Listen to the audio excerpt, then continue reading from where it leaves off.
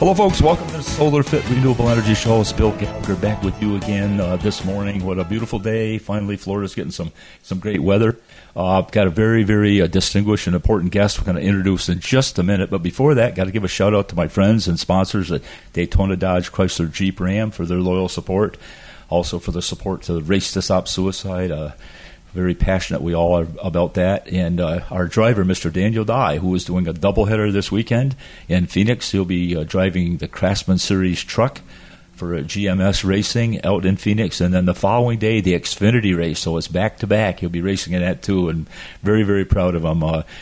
Not too long ago, well, actually, a couple of weeks ago, I was down in Homestead, and he did a great job. We had kind of a rough pit stop there, but in Talladega, he came in sixth, so we're just really, really proud of him. Anyway, don't want to go on and on about that because we got a very important guest. This is Mr. Brian Turmail. Brian is a Vice President of Public Affairs with the Associated General Contractors of America. Brian, welcome to the show. Well, Bill, thanks for having me. You kept saying you had an important and distinguished guest coming. I kept thinking, who do you have on besides me? So that is you, Brian. Welcome.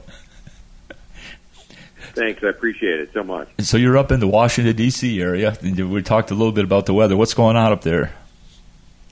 Well, things are always crazy up here. We've got some chilly weather and some craziness up on Capitol Hill, but besides that, we're trying to make the best of it. Boy, I tell you, I think you need about 200 therapists for what's going on up there. I don't know how you do it, Brian, but congratulations. It has to be some other time, but it's hard to avoid being a cynic. But, one of the benefits is that, I work for a construction trade association, right? So our members are all out in the real world building things every day, and just talking to them helps keep me sane and practical as we deal with the sort of craziness that is, Washington, D.C. right now. It's really funny you say that, Brian, because, as we're running these businesses and stuff, from time to time we get clogged up, and the thing that really gets us back on track is just go out in the field with the guys and see what they're doing, and what a tremendous amount of respect we have for them. These guys are working on roofs, and it's 100 degrees out, and they're hanging off harnesses in the solar industry, and man, I go back to my little desk and I go, I used to do that years ago. Now I go back to my desk and go, I'm so grateful to have such great people. But this is what a timely message that you've got right here, because everyone is looking for employees. Talk a little bit about what's going on in the construction field. Sure. Look, the construction industry has been blessed in that we've got pretty strong demand all over the country for construction services, right? Private sector is still doing, even with high interest rates, the private sector is doing pretty well. We're seeing a lot of demand for data centers, warehouse facilities, retail, especially strip malls. Offices, not so much. Hotels have flown a little bit. And then, of course, the federal government is pumping a ton of money into all kinds of infrastructure and other construction projects. And state budgets are pretty robust in most parts of the country. So there's a lot of work for construction firms. They're building a lot of things out there. The challenge is, and I know we're not unique as an industry, but the challenge is that our members, our contractors are having a hard time finding enough people to do the work. Right, and which is shocking because construction pays on average something like $35 an hour. It actually pays 18% more than the average non-farm job in the United States. And for most of the positions that we're hiring for, you don't need a college degree and all the debt that comes with it. So the way I like to put it is when you drive by most construction sites and you see all those nice-looking pickup trucks in the parking lot of the job site, they're paid for. The men and women working on those job sites own those trucks, and they probably own the jet skis they're hauling to the beach on the weekends as well. Boy, I'll tell you hit the nail on the head. I got to go back in time a little bit because, Brian, you sound like you're a pretty young guy, but I'm sure you remember this. But we used to have a thing called BOCES. Remember what BOCES was? No, okay, now you're testing me. What's the boat? It's not the jet ski where you stand up in. That's what I'm thinking about. But anyway, no, what is it? Not a boat seat. It's called BOCES. So I came from the Adirondacks in upstate New York, little tiny town, and our graduating class actually had 14 people in it. That's how small it was. But we had BOCES, which was basically a method of if you weren't well suited for college, you had a trade that you could learn, whether it was carpentry, it could have been plumbing, it could have been auto, all these different things. And over time, I'd say back in the 70s, they started to phase this out and push everyone into a college degree. And, now here we are. We've got people that are aging, right? They're still up on the roofs working, and it's just been hard to find people to get back into the trades. Talk about that a little bit. You've hit it right on the head, actually. One of the biggest challenges is that the federal government, for every dollar they invest in, what I knew going to high school as vocational ed, they now call career and technical education. For every dollar the federal government spends on career and technical education, they spend $5 encouraging high school students to go to college, amass a bunch of debt, and then work in an office or some kind of work-from-home job afterwards. And there are a lot, and by doing that, what they've done is sort of cause two problems at the same time, Bill. One is, of course, for our industry and for a lot of other career and technical industries like manufacturing, it's really hard to find workers because are even exposed to those career tracks when they're going through school. The other problem is this. If you're a student who doesn't like the idea of just sitting in a classroom and learning off a dry erase board and doesn't like the idea of going to college and sitting in some kind of cube farm for the rest of your career, by telling everyone that's the one path to success, we're essentially telling a ton of learners, a ton of students out there, that if they don't like that path, they're not a success. Which is why I think in a lot of places in the country, you see kind of high dropout rates because kids are getting frustrated. They're thinking, well, geez, I don't want to go to college. I don't want to sit under the fluorescent lights the rest of my life. I must not be doing something right. What we should be doing, what the federal government should be doing, what states like Florida should be doing, is giving students multiple options, telling them that there's a career path that could be construction, could be manufacturing, could be going to college, it could be, you name it, any other sort of range of positions or career tracks, and then letting them decide which career track makes most sense for them. There are going to be some who think, shucks, I want to go to college, I want to, live like L.A. Law or whatever the Suits or whatever the more modern show is. And there are going to be others that think, I don't ever want to be stuck inside. I like building things. I like being part of a team. I like leaving a legacy of my work that's going to last for decades to come.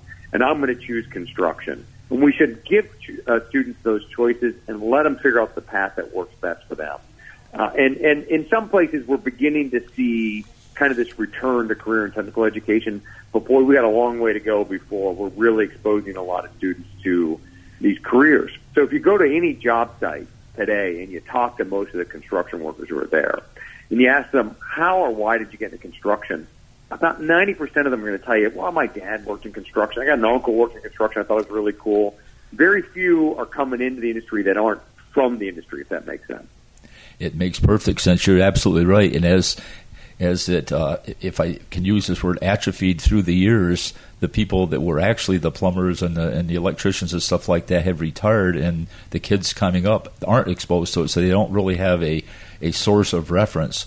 I agree, man. We really need to get back really in the 10th, 11th, 12th grade and start exposing people to the different options and let them decide what's right for them.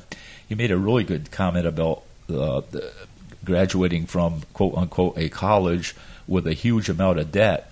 And you know what? The other thing that kind of bothers me a little bit, Brian, is that we're not really taught in school how to manage debt. We get out of school, we don't know anything. We don't even know how to balance our checkbook.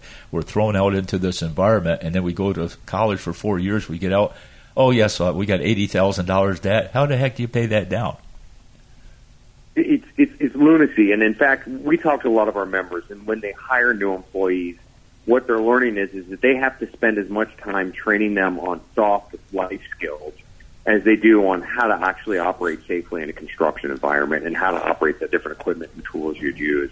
So they're teaching them things like how to show up on time, how to present yourself, how to actually communicate with the clients when you're on a job site, how to balance your checkbook, how to make a grocery list. I mean, so because we've decided that those things are beneath teaching students, even though they really aren't, employers, our members at least, have almost become like the de facto teachers of all these essential life skills to the people they're working for. And they're doing it because they know that if they don't teach that, then the employees won't have the skills to stay and grow with them as employees of the firm. So yeah, we've really fundamentally lost our way on how we prepare and educate future workers in this country. And we're seeing that when fewer firms are bidding on building a new school in Daytona Beach because they don't have enough workers to do the job. We're seeing that when the upgrades that need to be made to the local water plant can't get made because there aren't enough men and women working in the industry to actually keep pace with demand for projects. So it's a problem for our members, but it's also a problem for the broader economy, which is why we've really been pushing to get more investments in career and technical education, and at the same time trying to modernize the way that we as an industry, a construction industry, recruit so that we can use the same kind of technology that like Zappos uses to sell you shoes to reach future workers and even current workers and educate them and their families about the opportunities that exist in construction.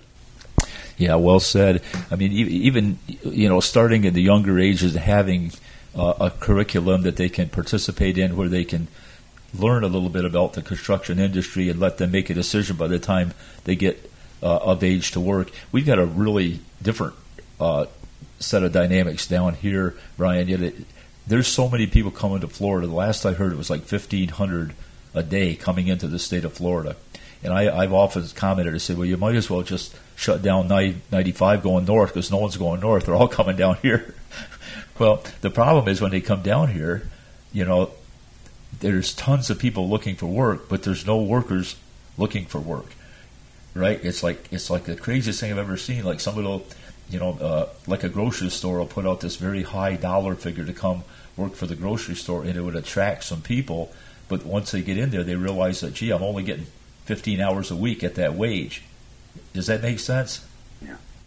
Yeah, no, absolutely. I think we have a real mismatch in what we're preparing workers for and what the economy actually needs.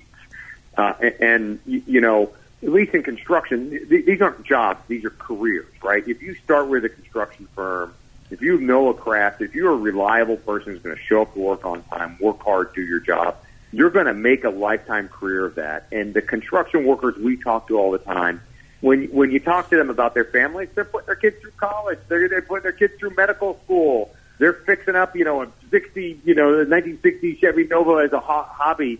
It is the gateway to the middle class that we often like to talk about in this country, but, seems so hard to get to. But we just don't necessarily have enough people that are aware that those career opportunities are available to them.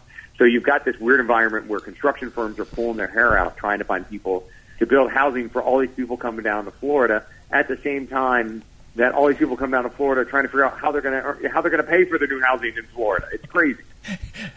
It is a bit crazy, and I see some of the news articles say that we have full employment, but you come down here and everybody has a sign out looking for workers. I never could figure out those two statements gelled. Yeah, no, it is a challenge. And again, I think the other thing that we are working hard to accomplish as a construction industry is, just to be frank, we've done a bad job historically of attracting women into construction.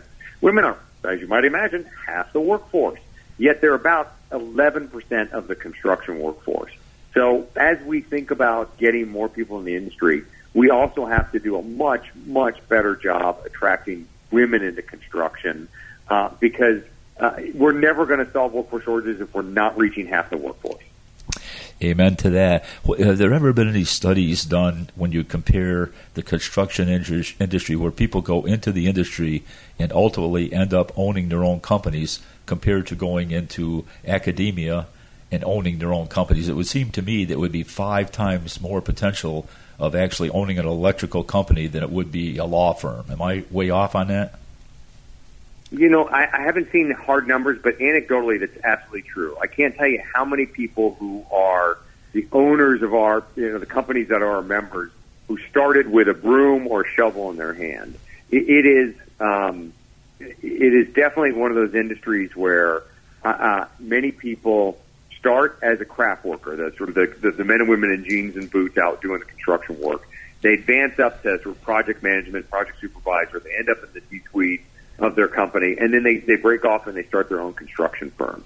It is a very entrepreneurial business, and there are like a handful of airlines, right? There are a handful of shipping companies. there are thousands of construction firms around the country. Now, it's a challenging and risky business, but it is one that is, where you see new startups all the time, and you definitely can work your way up the ranks. And not just for folks that, were born and raised in Florida, born and raised in New York, and drove down I-95 and stayed in Florida, but we've got a lot of folks who legally came into the country, and they're achieving the American dream by working in construction and starting their own firms as well. Boy, God bless them. We need some more over here.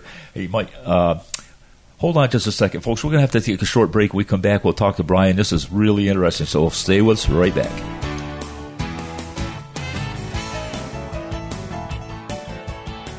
If somebody knocks on your door or a telemarketer's on your phone, you know it's not us. Hi, folks. This is Bill Gallagher with SolarFit. If you've been thinking about solar, we want you to knock on our door or call us. SolarFit's been a part of this community for over 47 years, and our customers love us.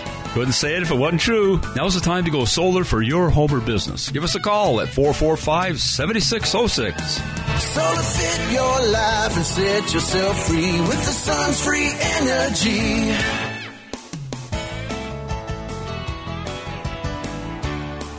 Hi, folks. Welcome back to the SolarFit Renewable Energy Show. Bill Gallagher. I'm speaking with Brian Termale, who is the Vice President of Public Affairs with Associated General Contractors of America. Holy, Brian, that is a long name, but it's very apt. Appreciate it. You bet. Sometimes I just go by spokesman. It seems easier, and everyone understands what the heck that means. So. I know everybody has initials for everything, but I thought I'd read it all the way out there. So we had a great discussion, folks. If you didn't catch the first part of this, please go to our podcast and listen in, because it's really, really important. If you have kids out there, if you're of age that would like to work, man, there's still plenty of opportunity. Brian, I want to tell you just a kind of an offshoot here is we have just recently been approved by the Florida Department of Education to start what we call a FLACIA Solar Apprentice Program. And it's strictly just what we're talking about here is we want to introduce people into the renewable energy field, and we want them properly trained, so we've got an avenue for them to go forward. So we're in lockstep with you guys. That's fantastic. And something we didn't talk about this before the break, but something that we've seen as well when there are a lot of years ago I was a teacher, not a successful one, but we always talked about learning modalities. Basically means different people learn in different ways. And there's a lot of people, and I'm one of them, that math never made sense, right? I could, to this day, not tell you what sine, cosine, tangent are. But what we found is that when we teach math and science skills in particular in a construction environment, where it's not a concept, but it's a reality, that actually there are a lot of learners that are more able to grasp difficult math and science concepts if they learn it when figuring out, how to lay out a building, how to install solar panels, how to what are the right lengths of the cuts on the pipe that you're going to install. So even if folks never end up in a construction career, teaching those construction skills we found is an incredibly effective way to reach different types of learners on key science and math skills. Which, if you think about it, makes sense because they're not abstract concepts. They're actually real-world challenges. And learning these things with your hands-on approach is a much better way than sitting there looking at a dry erase board. Boy, amen. And I wonder if there's any connection between, maybe shy or people with not a lot of confidence to go into school of higher learning where they can enter into something like this with their peers and learn going forward and develop some confidence where they, what could be better than owning your own pickup truck if you're a young guy or gal, right? Absolutely. I read an anecdote once of a guy who's a crane operator out in Seattle, and he says, every morning I wake up with a view of one mountain chain and then the sun setting on the other mountain chain.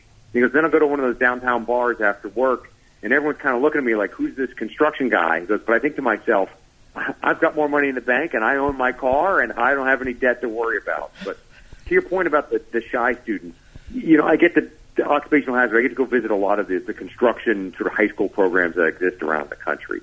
And every teacher I've ever talked to has a story about a couple students that are like, this is the student that never raised their hand in class. They were always worried about, being heard in school because they were worried about showing how they weren't good students. He said, and then you put them, have them be an equipment operator or put them on a carpentry task, and all of a sudden they're the best student in the class. because it does wonders for their confidence, and it's actually, reinforcing to them that they are successful. They just are successful in a different task than some other student, and it really does bolster their confidence. So going back to my point, it's different folks learn in different ways. Different students have different strengths in different ways, and giving them more options is definitely a way to show more students that they're successful and goes back to that cutting that dropout rate. Look, yes, we'd love for everyone who's studying construction to go work in construction. But we'll take it as a win if there's just more people studying construction and they just end up being better students and better citizens as a result. Yeah, for sure. I can't help but think of people in the construction trade. They kind of have a different mentality, right? Like it's 6 o'clock in the morning. By then, they've already gotten up and done a few push-ups, a few pull-ups, and sit-ups, and they're ready for the day, and they're full of vinegar and everything like that. And then you contrast that with, well, I don't have to be to class until like 10 o'clock. I mean, there's a different mentality there. But I think when you dip your toe in the construction, you get used to it. It's your lifestyle. It's just the way you operate. I think it's great. Well, if you think about it, I'm a spokesman, right? So I work in an office job, and I measure progress in increments, right? Like, how much did I write today? How much news coverage did I get? What did I accomplish? How many meetings do I attend? If you work in construction, you measure your success in physical achievements, right? We added a floor to the building today. We paved 15 miles of highway today. We installed 2 pre-assembled bridges into place today. There are actual tangible signs of what you're doing every day. And I think that instills a sense of pride in construction that you don't necessarily see in other jobs. Going back to picking on myself, I have never, ever attempted to take my children to the office and get them to read and admire some of the press releases I've written, even though I think they're perfect. But every construction worker I've ever talked to has the same story of how they'll take their family, they'll take their friends, they'll take their parents, and they'll drive them around town and show them the building they built, the airport they built, the highway they built, the bridge they built. There's a pride that comes with working in construction that probably gives those workers that swagger you're talking about. Absolutely. We see it in our business. We see it in our business, Brian, because I actually have heard my employees, right, say that they didn't know I was listening. I guess we say, I'm going to be able to tell my kids that we actually were on the ground floor of this renewable energy revolution, and look at all these systems. There's a sense of pride there that they have that creates a sense of pride in me that we're doing something special. Anybody in the construction field can feel the same way. That's absolutely right. They're building a more energy efficient future for our country. They're building a more efficient or effective transportation system. They're building the facilities that keep our parents healthy and safe in the hospitals. They're building the facilities where our children are going to learn. They're making it enormous. If you think about it, construction is, and I know it's a bad pun, it's the foundation of the rest of the economy. It really is. Yeah, well, think of the roads and the bridges and the things. Really, a lot of that stuff is in great disrepair through the years since Eisenhower said, okay, let's build this thing across the country. Man, there's so much work out there, and struggling to find people kind of doesn't make sense. So the mission that you're on is so important, man. How do you go about getting people excited and engaged? Yeah, a little bit like I was talking about before. We're using a lot of the answer is a lot of ways, but one of the ways that we've been investing a lot of money in, and we're seeing great results in, is using sort of this digital technology, this digital advertising that companies are using to sell people shoes or other merchandise. We're using it to sell people in high-paying careers in construction. It allows us to identify folks that, maybe, from communities that didn't traditionally have a lot of people working in construction, or folks that, are, graduated from high school, had some, took some vocational ed classes, but they're working as a barista in a Starbucks. And we're reaching them and explaining to them that they can, the opportunities that exist in construction. And it's not just as a craft person. We've got construction firms that are using robots, they're operating drones, they're using autonomous vehicles. We need all kinds of skill sets in the construction industry. We even need accountants, we need lawyers, we need marketing people. Any kind of skill set that there's a need for in the construction industry. And as the machines get smarter, right, through artificial intelligence and machine learning, you're going to see more and more robotics on construction job sites, which means if you like to operate with technology, if you like to code, there are going to be a lot of opportunities opening up, even more opportunities opening up in construction than today, and then there definitely were 5 years ago. So we're trying to reach people using digital technology so that as they're on their phone, as they're at home, as they're on their gaming system, even as they're streaming TV, they can see messages about construction, and the people in their households can learn about messages in construction. Because the other thing, Bill, where we've always had a hard time is the kitchen table. Johnny or Alice comes home and she says, Mom, Dad, Aunt, Uncle, I want to work in construction. And for the last 40 years, the answer is usually, no, you're going to go to college and get an office job. Right. But now that their aunt and uncle, their caregivers are seeing those messages because of digital technology, digital advertising, they might say, well, you know what, that actually makes sense. I can see that you don't have to amass college debt, and you'll make good money, and you'll be part of a team. Yeah, absolutely, let's support you and get you on that pathway into construction. Boy, you're right about that. That is so good. You need the support of your family. You know, you made a comment there, and I love coffee. Don't get me wrong, but you know, you could go to college, you graduate from college, and you go to work in a coffee shop, and the promotion you get is you can actually go from coffee to pouring latte, right? So how do you get these folks that are kind of locked into potentially no forward destination into the field? And you got it right. You got it through digital marketing. Everyone's on their phone these days looking at stuff. That's brilliant. Let's and so we've been trying to modernize the way this industry advertises because we got to meet people where they are, and the fact is that most people these days are online. So let's reach them, and once we can reach them, we're pretty confident that we can win that soda challenge, to not use a brand name, that soda challenge, and that there'll be enough people to think, that looks intriguing. I'd like to do something like that. I like having a different challenge every day. I like building things, and I like spending some time outside. Wow. Well, Brian, you guys are doing a great job. How can people help? How can they learn more about it? Do you have a website to go to or anything? No website. Just kidding. Yes, we absolutely do have a website. Anyone who's interested, because they're looking for better career options or they've got someone they know looking for career options, just visit us online. If you go to AGC for Associated General Contractors, right? AGC.org. And then you can click on the workforce section there. Lots of information about different career opportunities that exist in construction. And then if you go to the spot where you can find our different chapters, we've got 89 chapters around the country, including 2 marvelous chapters in Florida.